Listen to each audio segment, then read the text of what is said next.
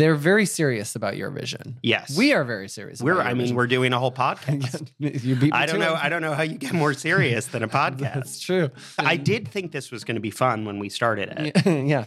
I'm Charlie Sohn, a screenwriter and journalist. I'm Agnes Reese, a pop singer and songwriter. And this is Mysteries of the Euroverse. On today's episode, we're talking about Eurovision fans. First, we deep dive into the history and structure of one of the most passionate fandoms in the world. Second, we talk to two 2023 Eurovision artists who have experienced the darker side of the fandom. Poland's Blanca and Romania's Teodor Andrei. Finally, we sit down with Pixie Aventura, an iconic drag queen and an American Eurovision fan. She lets us know exactly what she thinks as we look at what makes a Eurovision performance really pop. We take a look behind the scenes at all the scandal songs and queens. So come along as we traverse all the mysteries of the Euroverse. All the mysteries of the Euroverse. All right, we're back with another episode of Mysteries of the Euroverse. That's right. We're talking about you, listener. See, I kind of was excited about this because I thought we were talking about us. Well, it's both. Yes. It's the fandom of Eurovision. And for some of you who might say, I don't identify with that, by the end of this episode, maybe you will. In 1984, OGAE was founded. OGAE stands for the Organisation Générale des Amateurs de l'Eurovision. This whole network of fan clubs. Right. Despite the language of that title, it was started by a Finnish person, Jari-Pekka Koikalainen. The current president of OGAE International is Simon Bennett, who you'll hear popping into this conversation with some insights. Simon Bennett is the person to talk to when it comes to Eurovision fans. When did you fall in love with the Eurovision fandom? You start thinking I'm of not yourself. sure I am in love with them. Incredible. No, I love them to bits. And to talk about the structure of the OGAE, every country that either has participated in Eurovision, broadcasts Eurovision, a lot of these countries actually have their own club, right? So you get OGAE Australia, OGAE Azerbaijan. OGA International is a federation of like 43 national clubs, and each national club has a very different setup. The member clubs are completely autonomous. You've got like OGA Greece has a fantastic news website. OGA UK has a fantastic printed magazine that appears 4 times a year. OGA Finland does the little Eurovision mini cruise, which is such a highlight of people's years. Then there's the little offshoot that we're a part of, which is called OGAE ROTW, which stands for Rest of the World, which actually I think is a useful, humbling experience for an American to be like just sort of thrown to the side. Each of these clubs is a nexus point for a community. Totally. And then when you actually end up going to Eurovision proper, there's something thrilling about meeting all of these people who you've kind of known via Virtually, the internet. Yeah. Yes. All of these organizations basically have primary membership and secondary membership options because some people will be members of several. Because it's as serious as citizenship. Yeah. Yes. We went for a television filming and realized we came to a music festival. You had Eurovision. You had what was called Eurofest, right? Which was a whole other set of theater performances, art gallery shows, environmental walkthrough things that you could do. Educational programs. Yes. A new city hosts every time, right? Yes. If you look at some of the big music festivals, like, I don't know, Coachella or Fire Festival. These things that are like every year, I think what actually ends up happening a lot is that the people who live there start resenting it a little bit. Yes. And so what you end up having is like very strict sound curfews. Yeah. And I think the big difference is that when Liverpool hosted Eurovision, Yeah. it's the first time they hosted Eurovision. So for the city, it's like, this is exciting. Yeah, it took them literally the whole week before they started hating Eurovision fans, which is great. The city is very much more willing to deal with those things because it's kind of like a once-in-a-lifetime opportunity for the city. It really is like a huge infusion of capital. I do think the countries that submit these cities, what they're choosing are cities that both are big enough and advanced enough to hold the huge influx of people, right, but also cities that could benefit from an influx of people, right? Well, absolutely. So to put some of that into sort of actual numbers, Liverpool is a city of roughly 500,000 people. The estimation of how many people came for Eurovision is about 500,000 people. So basically the population of Liverpool doubled for that time frame. The estimated economic boost, and these numbers are coming from the Liverpool City Council, is a £54 million boost. That's a pretty big boost to a city that is 1/17 the size of New York City. Oh my God, that was such good math. Thank you.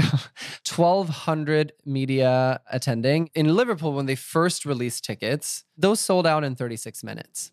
We're talking about such a large number of people that it overwhelms the cities that host. Absolutely. And it overwhelms the arenas. But from a fan perspective, I think one of the things that's so amazing about it is being able to go every year to this contest in a totally different city, in a totally different country, and form these friendships across borders, across generations, like age groups, everything and like that. You get to experience a new city with these people. Yes. So culturally, I think maybe it's more comparable to a Coachella or a Burning Man, or like, of course, that have their own sort of vibe to them. But I think the difference is the seasoned people there. They're like, oh, this tent is 3 feet further over than it was last year. Right. That's how well they know it. But with this, because it's a new city all the time, you really get to experience the repeat in a completely different framework. The city really wants to infuse their identity and their city onto this project. Yeah. Eurovision is a competition, right? It is a contest. Someone wins at the end of it. When you talk from a distance, you think this is like the World Cup. And the amazing thing about Eurovision is not only do people not exclusively just like root for their own country, which I guess would kind of assume, given that we're talking about music and people have differing taste and your country might not be sending someone who is like to your taste as a musician. They're not necessarily rooting for the one act that they think is the best. They're rooting for their top 10. And even beyond that, you get to the arena and, you know, if you are talking to someone, they'll tell you who their favorite act is. And they'll be like, and I'm not so into, you know, so-and-so. And then so-and-so gets on stage and they are like cheering just along with everyone else. And not just that, like they're also really curious, like why you like the songs you like. If a Eurovision fan meets only people who like the exact same numbers, it's kind of disappointing. Yeah. Because this cultural exchange kind of means that you go, so interesting that you get that song. Why? So you have something called Euro Club. And it happens every night for 9 nights in a row. For many years, Euro Club was organised by the host broadcaster. It was originally envisaged as a club where the participants, the crews, could go and relax in the evening. It's not so much for the crews anymore because in the good old days, it just used to be one night on the Saturday night. Now, with a packed schedule of rehearsals every single night, the crew don't have time to go and party the night away. It was becoming more and more just the fans. So the EBU said to us, it should be the fans who organise this. As the contest has grown in popularity, things have really changed. Last time we were in Malmo, it was really easy to say to that year's acts, why don't you come along to the Euro Club? As time has gone on, their schedules are very complicated and they'll agree to come and then they don't turn up. Getting acts from previous years, a lot of these acts were really delighted to be able to come and perform in front of people who remembered them from the past. But as things have got more and more popular, and acts have also realised that there's a big fandom out there, a lot of Eurovision former acts have got wise to this, and they've become much more expensive. You need to pay them to perform. You need to pay their accommodation and their travel. I mean, we had one last year who wanted like a seat on the aeroplane for their musical instrument and things like that. They're flying out previous contestants, previous winners. We're talking winners from a couple of years ago. We're talking winners from 30 years ago. They treat their older members, so to speak, the way I feel like Broadway does. Yes. The ultimate Broadway divas are the Patties, are the Bernadettes, are the Bette Midlers. And I think pop music traditionally doesn't hold a 70-year-old woman in the highest esteem. Right. You go to a nightclub and then you literally watch a 70-year-old woman who has won the competition 30 years ago just nail it, and people are screaming and singing along, and they're just such fans. And the reality of being a performer is, unless you're Beyonce, the best you can hope for is what a Eurovision act has, which is once a year, they can kind of just see the people who are like totally obsessed with them. Last year, one of the most moving moments for me was Samantha Janus. She's very well known in the UK. She was in one of the big soap operas over here. And people had forgotten that she sang for the UK at Eurovision. We asked her to come and she agreed. And I met her in the green room beforehand. And she basically said to me, I have no idea why I'm here. And I said, you've got 1,000 people out there who remember you from singing for UK and they really want to see you. And she said, I can't believe that. I spoke to her afterwards and she was really emotional afterwards because it was just incredible for her to get that love and that feedback from something that she is like a tiny moment in her career that she'd kind of forgotten about. I've also said to new Eurovision artists, do you realize now you're in this for life? I think there are a lot of Eurovision fans that sometimes feel, as much as it is a mainstream competition, that being a super fan is a little niche. Yeah. So to bring up this old song, there is a real corollary with being queer. Even when you go to a gay bar or a queer bar and there's like a very high consistency of straight people, it often can feel like not a very safe space. Even if they're super supportive people, it's a little bit like being the main attraction of the zoo. Right. Euroclub in its demographic in some ways is probably similar to a gay club that has a lot of straight people. Right? Yes. Because, of course, there's a high concentration of queer people in that space. Right. But not to the same degree as a full-on queer bar. Of course not. It's a family show, Magnus. Yes. But the thing is, you can dress super gay. There were people holding hands. There were same-sex couples like kissing. And it's not like this sort of like event. The size of the contest and the size of what happens around it is both this huge, amazing boon to artists, but also it presents a real challenge. These current artists, they also very often are performing at midnight, 1 a.m., 2 a.m. at Euroclub. And then 9 hours of interviews. It's an evening rehearsal the night before. It's what they call the family show, which is like a dress rehearsal, essentially, the day of. And then is the actual broadcast. If you had a question of what Magnus was saying, it is literally that the semifinal happens 3 times. The second semifinal happens 3 times. And then the finale happens 3 times. Do you want to talk a bit about the pre-party? So these pre-parties are concerts that are kind of like about hyping up Eurovision. And many people will say that not being at the pre-parties really will hurt you in the competition because this is when people really have their eyes on these. The press starts talking about the public reaction. Who were people cheering for? Who do people sing along to the song and know every word? You're selected in February. You've been performing on maybe a national broadcast before that point. When do you have to hit the Eurovision pre-party concert circuit if we're talking ESC 2023? I also want to clarify that some of these acts are chosen in March. Right. It's March. Yeah.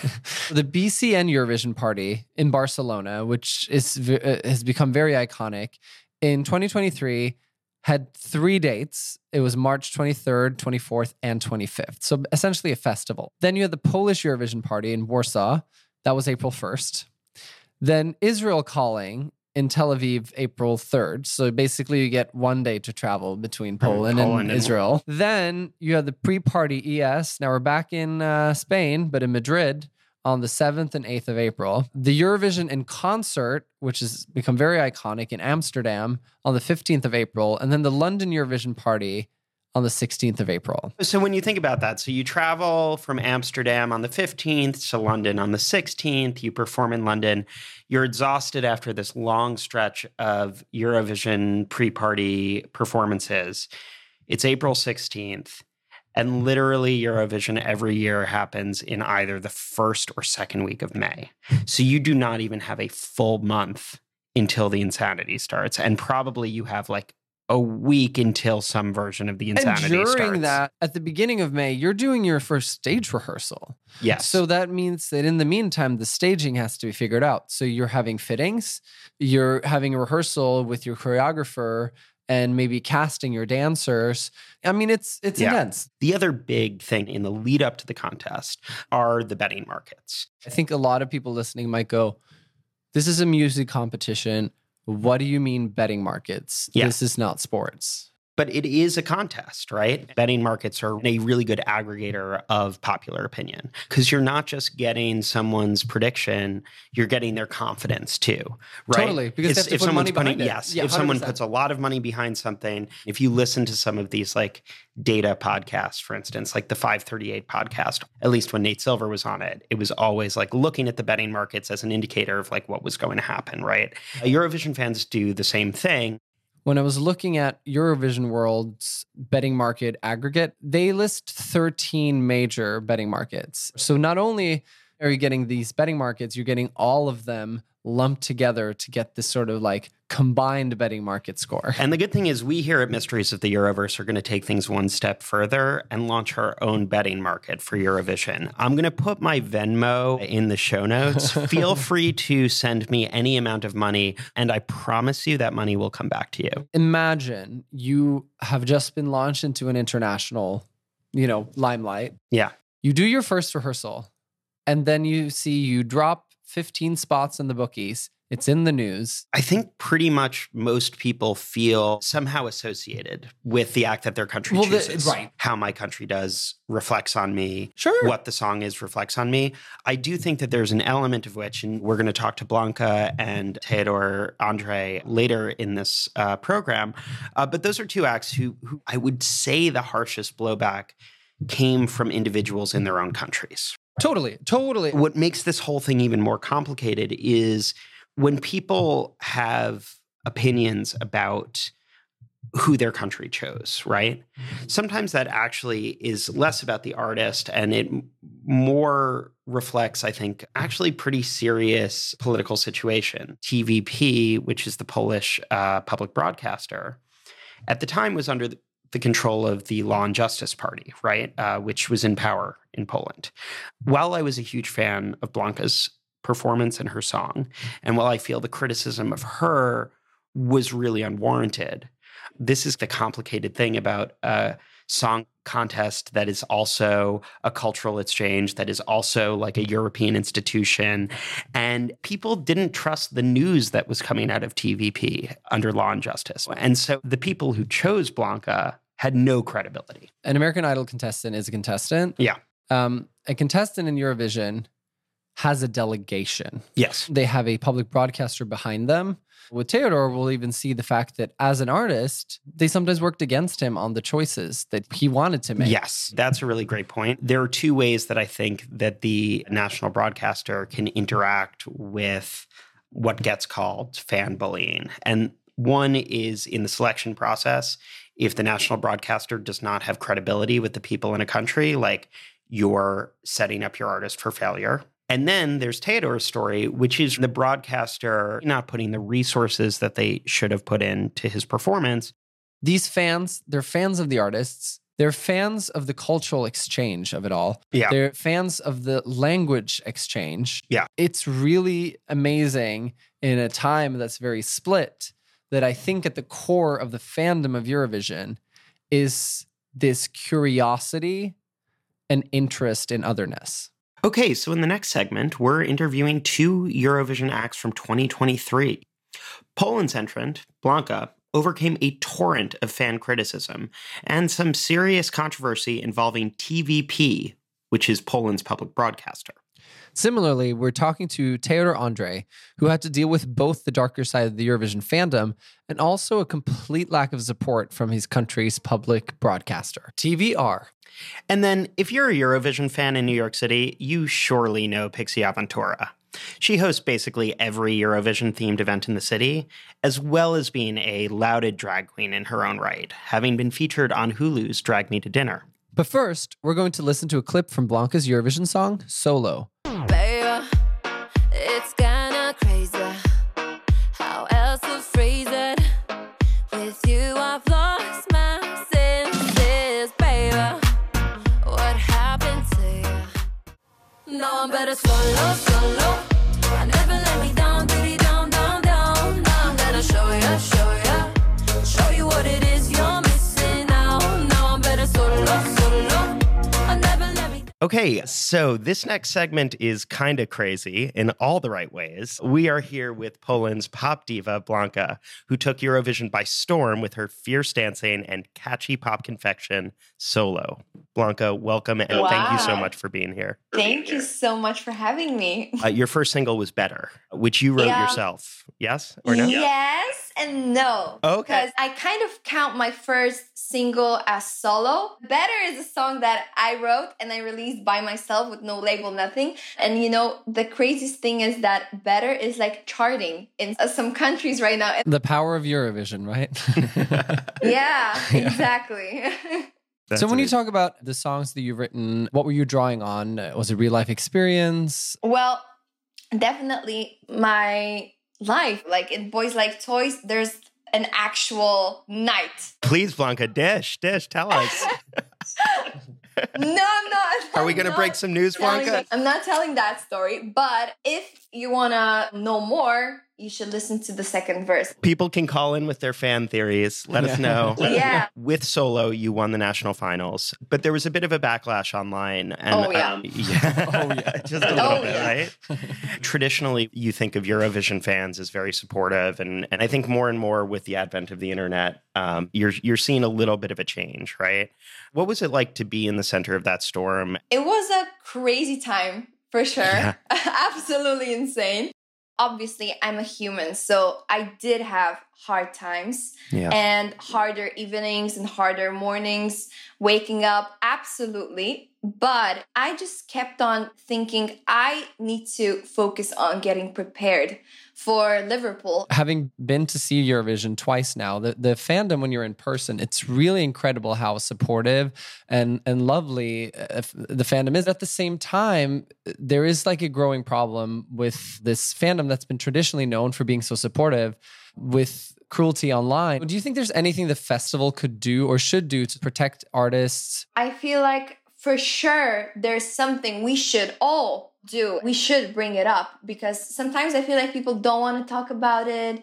They're like, oh, it's all flowers and rainbows, and it's not. Yeah. And it's not, and I felt it on my skin. It's so cruel what happens online, and not only during Eurovision. We all have opinions and different opinions, but the stuff that I have in my DMs, this should be absolutely illegal. Like, I heard Chanel got bullied. So I heard that and it didn't make me feel better, but I was the kind of, okay, so I'm not the only one that gets bullied. It like points to the fact that this is an issue with like a broader culture. It's not even about one person. It really is about like how we are treating each other. The contest says united by music. Yeah. Right.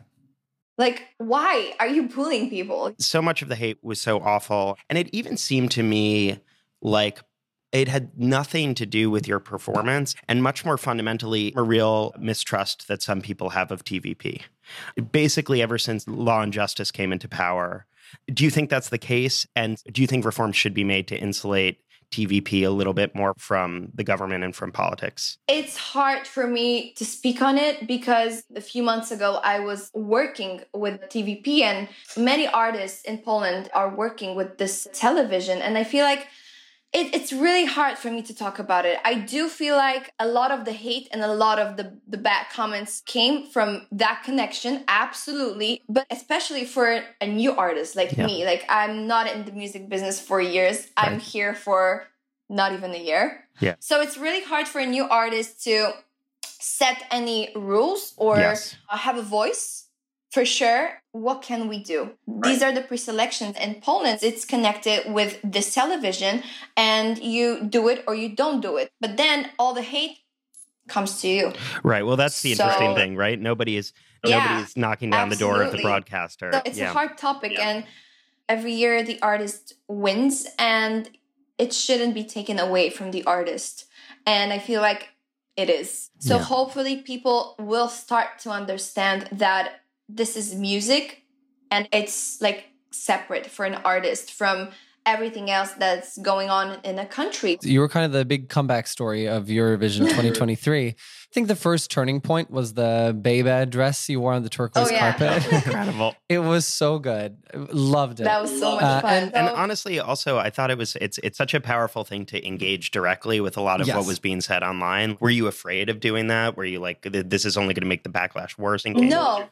I was actually super excited about that. I couldn't wait. We were thinking with my stylist. She was like, oh, I have this idea for this huge dress. And she showed me the dress. And I was like, you know what? There's so much space on it. We should write something on it.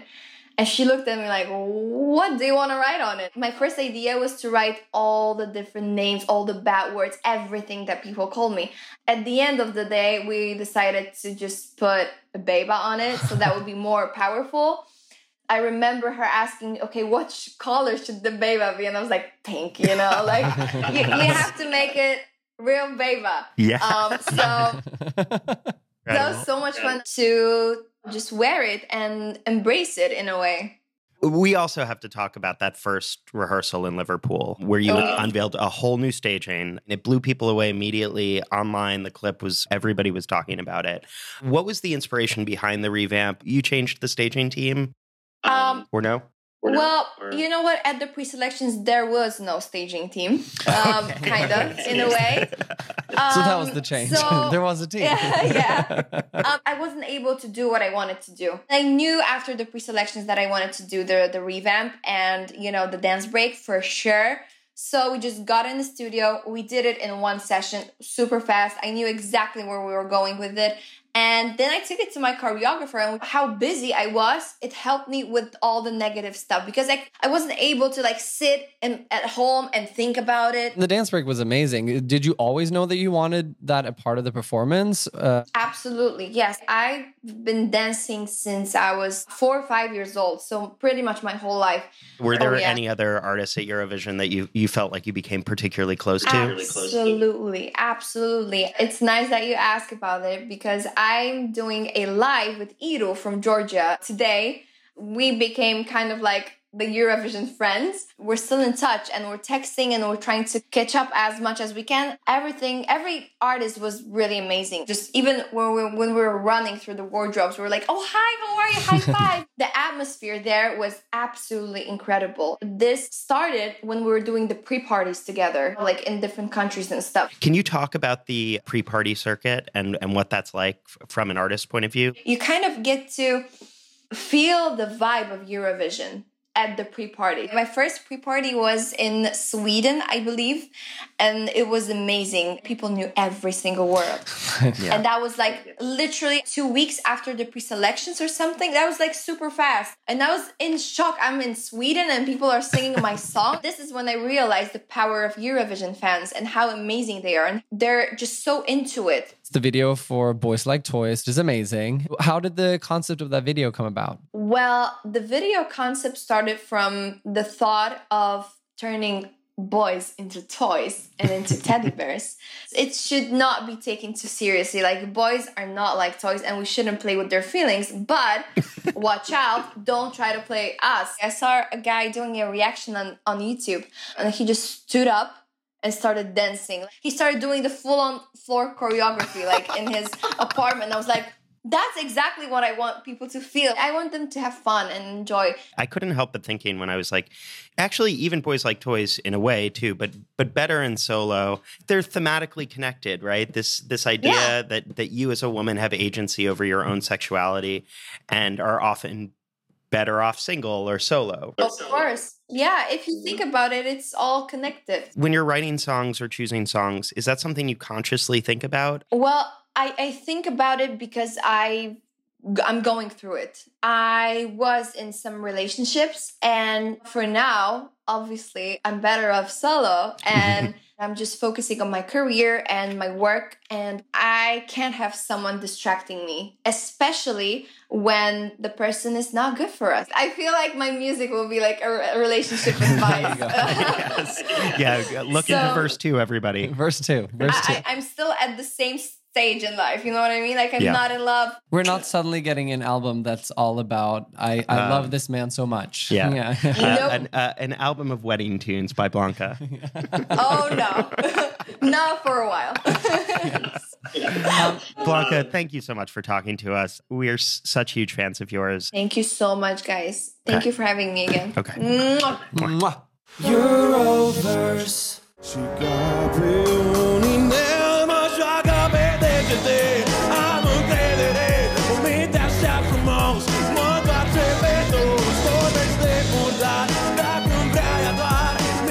We are here with Theodore Andre, whose DGT represented Romania in last year's Eurovision. Welcome, Theodore. Hi. Thank you so much for joining us. Can you talk about your experience growing up with Eurovision? I remember watching the show with my parents when I was like 8 and 9 years old. And I remember telling my mom that my biggest dream when I was a kid was being part of the great Eurovision, you know? Oh my Amazing. God. When I was 7, I started taking piano lessons, but it didn't really appeal to me because we were only learning like Bach, Mozart, and Bayern and stuff like that. We weren't actually taught about musical theory and what's really behind a modern day song. As time has gone by, I started writing my songs, especially for Eurovision, once a year. And my first song for Eurovision was called Nu le place in Romanian. And it was not that good of a song, but it was one of my first songs I've ever written. Nu le place cum cânt, nu le place cum scrii, nu le place cum sunt, nu le place că știi. Great. It didn't manage to do anything, this song. So DGT, It was the first year when I was like, I'll sign up the song. It doesn't matter anyways, because I'm not going to get picked. I remember the day they published like the 12 finalists from the national final. I was with my friends and my colleagues from the theater band I play in, visiting some mountains and stuff like that. And it was early in the morning. We were waiting because the national television posted the finalists on their website in the morning. I didn't even have the courage to check the website myself. It was one of my friends that got their phone, and actually my first name is actually way down in the alphabet. And I was the last one written there because it was in alphabetical order. your album Fragile, it's very honest, and sometimes it gets pretty dark, you know. So many of the songs are about relationships that are ultimately hurtful or painful. I was 10 and I was writing some not that good songs. I was such a kid that I would just place my phone next to the speaker, make the instrumental play from my PC, and then shout over it. I got attached to a girl. I wrote a song about her, so it was my first love song. I even made some Spanish lyrics as well because I learned Spanish in school, and I thought it would be special. And I was expecting her to be like, "Oh my God, you wrote a song for me? That's so cute." But she was like, "Oh my God, you're so cringe." Oh no. It was like the exact opposite reaction. And then she showed her friends, which already were really, really huge haters of mine. We had this thing where every boy had a crush on a specific girl in the class, except for me, because my crush told me my song was shit. my song from SoundCloud. Yeah. Okay. They would go like way too misogynistic, but I was completely against that, just instinctively.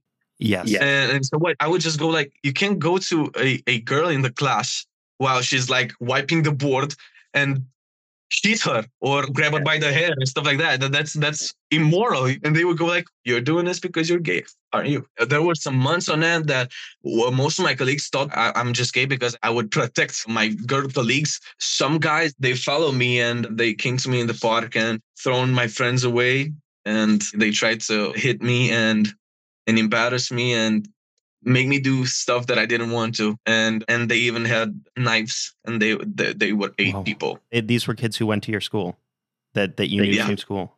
I was so afraid to tell my parents about all of these problems that I was facing daily. This was way too much for me to handle on my own. Coming home every day, crying myself to sleep, wishing never to come back to school again. Jeez. Sometimes I still think about those things. Now, there have been a lot of reports that TVR made it very difficult for you in Liverpool, starting with the fact that they rejected a lot of your staging ideas. I thought that every country should have like their music video.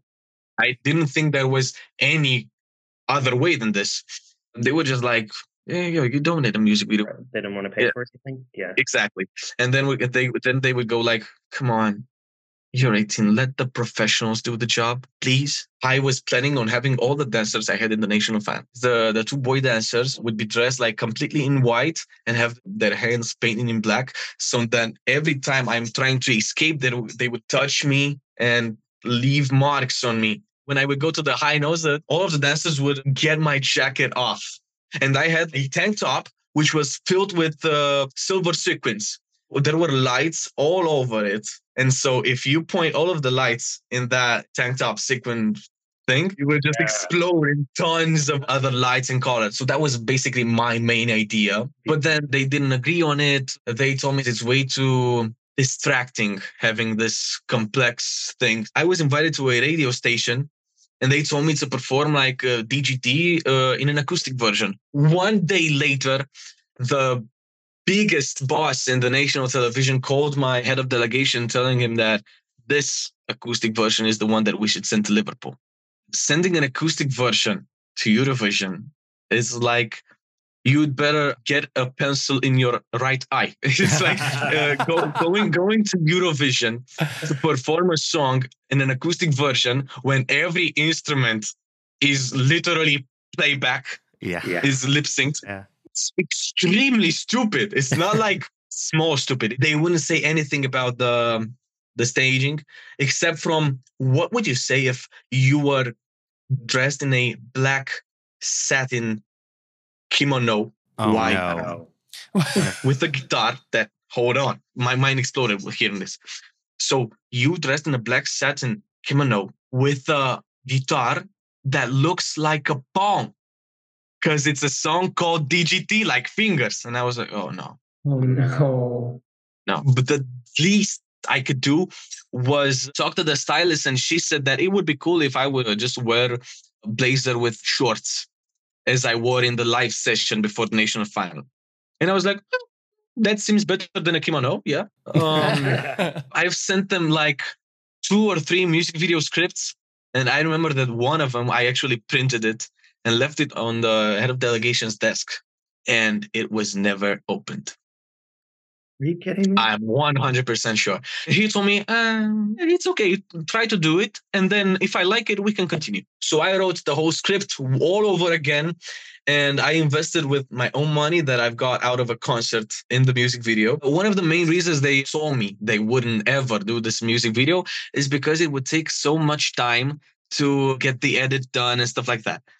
And I recorded that video, and 3 days later, it was all finished. I've sent it to the staging director, and he told me he liked it. So I was like, great, this can't go better. And I've sent it to the head of delegation with the modifications, and he told me he absolutely doesn't want me to post it. There was a scene with me in chains, and there was a scene with me covered in red paint. Was it like TVR didn't like the sort of sexuality of it? There is a huge, huge battle in between the different heads of delegations that Romania has ever had. Between the two male head of delegations, I would win the national selection, and the head of delegation from this year would go like, yeah, dude, we can do this. This is going to be amazing and stuff like that in the first days. And then an ex-head of delegation would post on Facebook. This was extremely hilarious. So there were some posts before the national selection that said, oh my God, this guy has dark horse potential. And then I saw the ex-head of delegation reply that only said, what dark horse? This boy is maximum a pony. And I was like, the ex-head of the delegation? That is so unprofessional. Are we not like in the same team? The head of delegation told me to not ever post this video, this music video. I thought, okay, so this is the way the things are going. I post a video before the national television gets in their hours of work. So nobody can call me, nobody can text me, nobody can argue with me about this music video, the head of delegation. He would get other people to call my parents and tell them that due to my choice of posting the music video, I've stepped on the contract. So I have to pay them 400,000 euros. 400,000 euros. Obviously, my parents got scared because 400,000 euros is not like you go with 400,000 euros in your wallet every day. There is this thing in Eurovision that every delegation sends a video of the performance they have prepared. And then the organizing team gives them back a video of the exact performance portrayed by some actors that they have chosen especially for this thing, exactly as the staging director from the specific country asks for. I knew that I had to see this because no one has told me anything. And it's a one-day link only. After 24 hours, it expires. You can never see it again. I asked on the WhatsApp group, where is the video? Seen. Hey, did we get the video from the BBC, the one with the scene? I go to fitting, trying some costumes and stuff like that. And they would go like, come on, you haven't seen the video? Oh, that is... And they didn't let me watch the video when they received the link, telling me that just as I did with the music video, posting it without them approving it, why would they be sure that if they show me this, I wouldn't post it as well? Not knowing the staging that you're going to do. Like, that's wild. So the link has expired. And they've shown me a phone recording of a laptop screen with the staging. It was bad. It was bad. It was bad. I just got to say it was bad. What happened? Why do we have volcanoes? I've watched Eurovision every single year since I was 8. I know what staging means. A great staging can save a shit song. This has been my dream for all my life now. And the best I can do is be extra enough so then I can drag the attention to me instead of watching the shit that surrounds me. You released the EP of Eurovision medleys. The hardest was, I think, the Finnish song, Cha Cha Cha. That was the hardest to get the pronunciation right. Most of the native language songs, right? Those were the real challenges. Yes. But I took the songs, changed the arrangement so it we would give a different vibe. Taylor, thank you so much. This was really, really wonderful. It was such a great conversation. Thank you so much. The second album is on the way. The Eurovision Medleys EP is out right now. Fragile, my debut album, is still on all the streaming platforms, so you can stream that as well. Euroverse. We are here with Pixie Aventura. Pixie is a fixture of the New York drag scene and a Fire Island star. You can catch Pixie these days on Hulu's Drag Me to Dinner and at pretty much every gay bar NYC has to offer. Pixie, welcome. Hi, ciao, come stai? Oh my God. She is multilingual for Eurovision. I am multilingual. Such a fan already. So Pixie is a bit different than most of our game playing guests because we're finally featuring an American who knows a thing or two about Eurovision. So Pixie, I think we just want to start out with you telling us a little bit about your relationship to the contest interview. I think I discovered it, as many people of our age group, probably with Lorraine winning Euphoria. And it was mostly the song. I really wasn't diving into the show as much until, I'm going to say 2018, when Netta won. And that's when I started really diving into it. And I feel because as a drag queen, I'm always trying to find something unique, that's something I connect with that the audience hasn't really seen.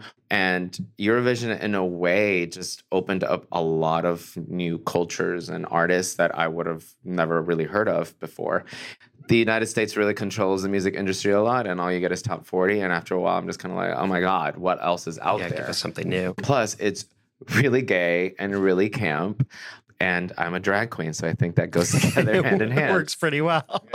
You're not one of those very serious realist drag queens, you know? I'm a very versatile drag queen, Oh, so I can have that serious moment, and then I can be stupid. So you brought it up, like the connection between Eurovision and drag, everything from costumes, big statement pieces, and it kind of has this maximalist aesthetic to it. A goal of elevating every performance to something bigger and better than reality.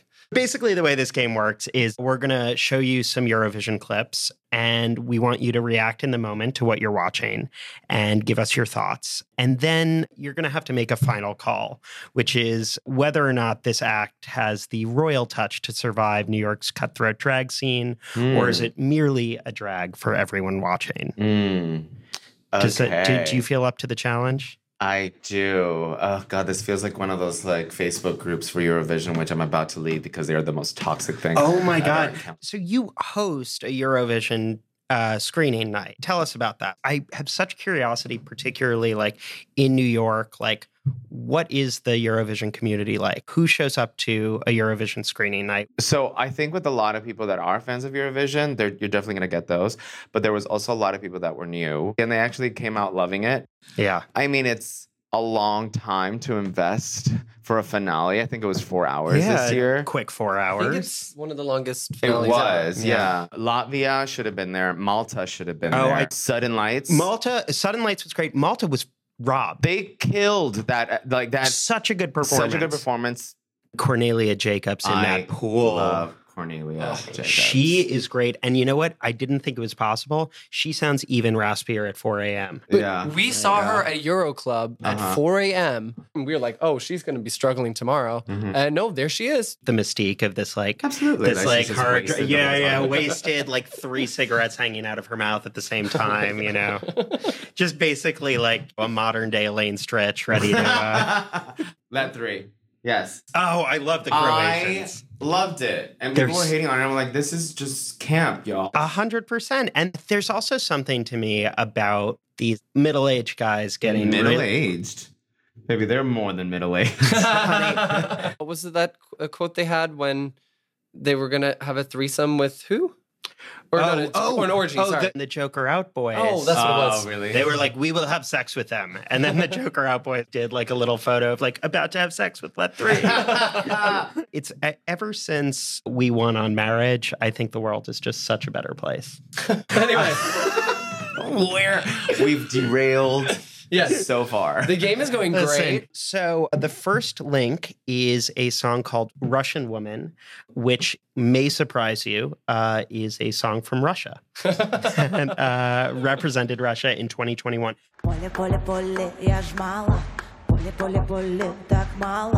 What I really liked about this, because it was like blending like cultural references, but like making it really contemporary, almost rapping in a way. And I mean, she's like a Russian doll just giving me that floating ballet like dance that they do, and I'm living it. And then she's a Russian doll, comes out, and she's in a nice Rosie the Riveter jumpsuit. I mean, as a drag performance in itself, just coming out in that floating dress right there. I mean, that already people would be like, what? Now, as a performance, I think we've peaked after the dress reveal. It's just kind of giving me the same vibe, and I feel like we need to build up for something. Yeah, I do think the reveal came pretty early in that performance. If it was a drag show, there would be more people in that dress. You know, 6 people. So. Yeah. They should have all come out of the dress.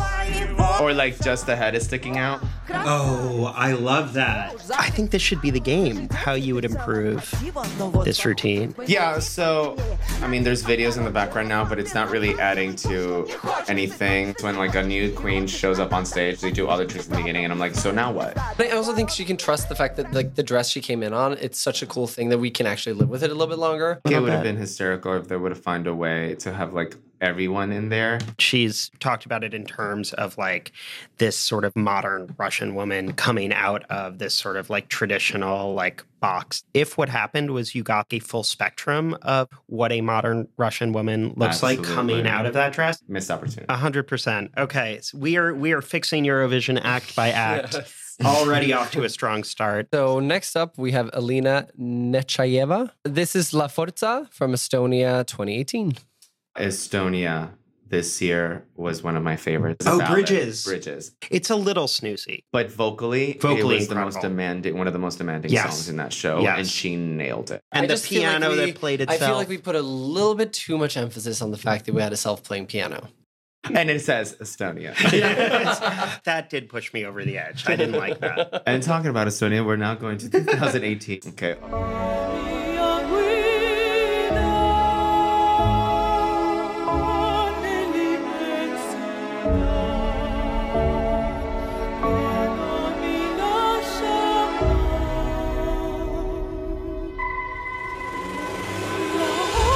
Okay, already camp. We saw this so much, I believe, in that year and those years surrounding with like visuals onto dresses. I feel like she kind of started the trend. She may have been the big trendsetter. Have to look into that. Don't worry, this is not going to be the last one that you see. Okay. I feel like most of these things probably come from drag. Yeah. I mean, yeah, it's campus fun. So she's gorgeous. We were introduced with a beautiful visual. What is going to happen now? We should have waited to do the visuals now. I think we should have like track it with the music. Yeah, this would be a perfect number to do in a drag pageant, but it would have to go into a dance number. Oh my God, yes. Again, people could come out from under that dress. Absolutely. And that, the first time I saw a number like this, it wasn't about the visuals, but it was a gown that big. It was choreographed by, it's not the actress, Jessica Lange.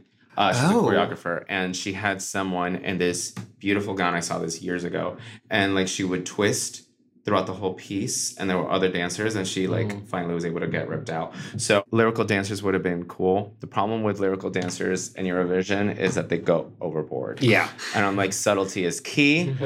I don't need y'all to be doing Cirque du Soleil on me. I feel like when they use lyrical dancers most of the time, it's like singer and then like the scene behind it. And the scene is always like, they're in love. Yeah. So it's like a lot of It's like this, they left on a dance performance on the TV behind them. Coming up, we have Zero Gravity, which is Australia's 2019 entry.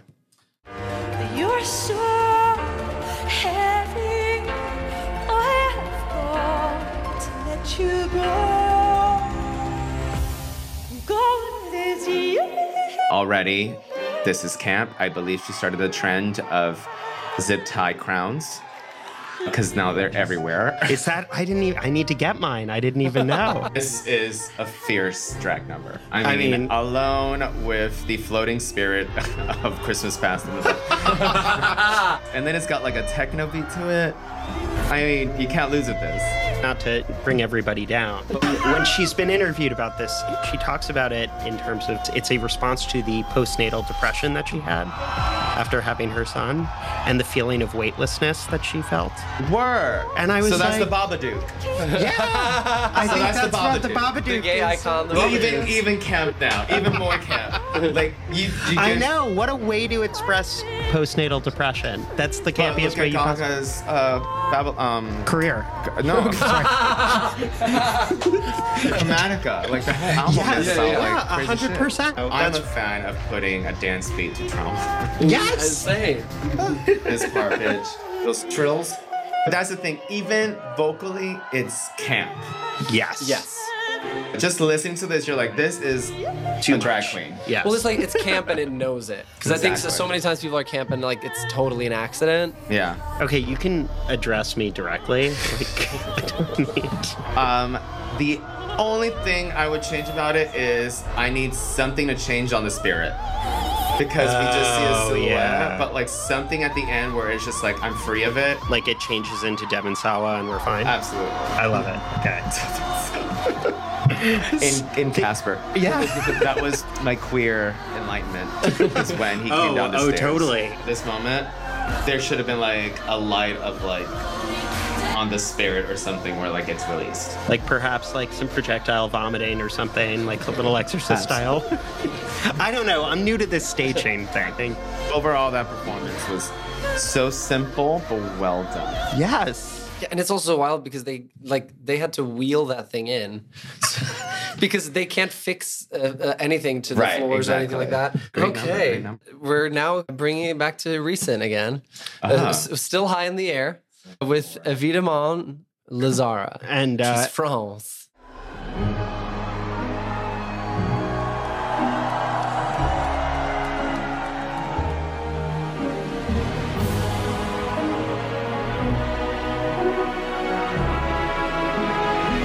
To just start, her aura is just fucking diva. It's delicious.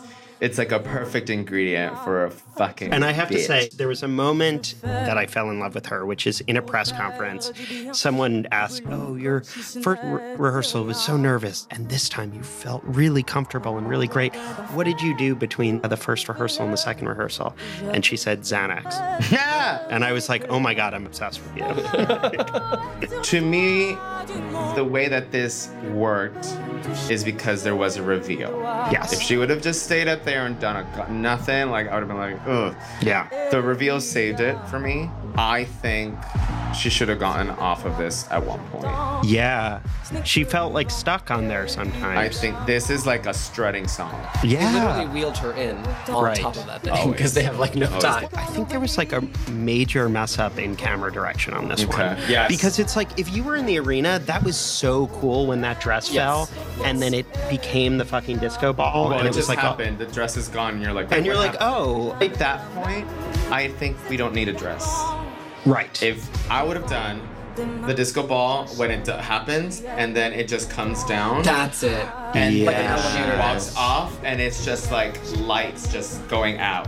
He's just strutting down a fucking runway. When I saw the music video, I wish it literally just stand still the whole time. I had so much hope because, like, she knows how to make so much drama into one hand movement. Exactly. The thing that I appreciate most about this in terms of the kind of like drag camp aspect of it is like from the song to the way she performs it, it is like the Frenchiest Frenchy song you could come up with. If you're gonna have a, French chanteuse up there, she has to definitely, like, at the end of the bridge, sing what? France on a long note. I take it back. I think where she ends is perfect. Okay. I think the beginning should have just been her walking on stage. Nobody knows what's gonna happen. Oh. And then she slowly just winds up walking up like it's like a cylindrical Eiffel Tower. And I would prefer to actually look like the Eiffel Tower, because that's I how mean, if you're gonna Frenchy be I French. want it. I Yeah. know. I mean, Can she already or could it be a giant baguette? Oh my God. Because I will say already, the moment she sings France in her very French song, they light up the French flag like huge. Not France. Sorry. Then they like shafted her. They really did. And her finger thing I during the don't care. voting I'm has. all about it. Well, but this is my one problem with Eurovision. It really affected her career. I know. It's crazy. It's like being a fan of like a Disney Channel star or something. These artists are not allowed to step out at all.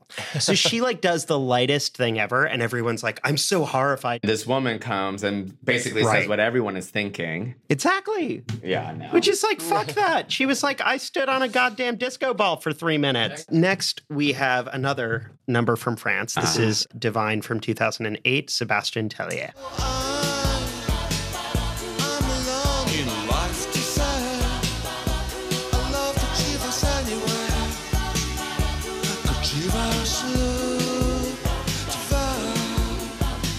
So as I just opened it up, I'm officially connecting this to a drag king number. Yes, he is about as drag king as a straight cis guy can get. You better let that wind blow those 4 hair follicles. You need to give me more crazy uncle at the wedding vibes. Oh, it timed so perfectly. Oh, this is a drag number. But like, this needs to be performed live. This is not a lip sync. And I need more helium. Yeah. I need you to go all the way. Because he already lost it. He's already lost it. That's the thing. It should have been a tank. Yeah. Oh my God. Violet Chachki. Yes. Oh my God. And then all the drag kings dressed like him in the back. This has potential to be a great drag number. It was just pussyfooting. I need you to go full throttle. When they asked Sebastian, the artist, about it, he said that the inspiration for the production was the old-fashioned sexual ways of a California guy. As told by a Frenchman in the 80s. Eurovision is like proof the time is a construct. Oh, exactly. I'm going to send that to a drag king, and I think they're going to do brilliant work with it. He's suspended, he's floating attached to helium balloons, and he descends by breathing more and more in of it. So Yes. as his voice gets higher, he gets lower. And then he eventually comes down I to don't the think ground. that's how science works. Helium makes you float. I got think he's solid C's throughout I high think school. oxygen So, is what he's intaking in order so he can go down. but there's less helium in the He's emptying it balloons from the balloon, which is what's holding holding him up. There we go. Okay, that makes more sense. Oh my God. Did I say something right?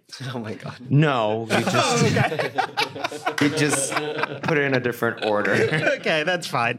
I'll take it. We have Wait, one more video to show you. And this is the last time Turkey was at Eurovision. This is Kan Bonomo, Okay. Love Me Back. Okay.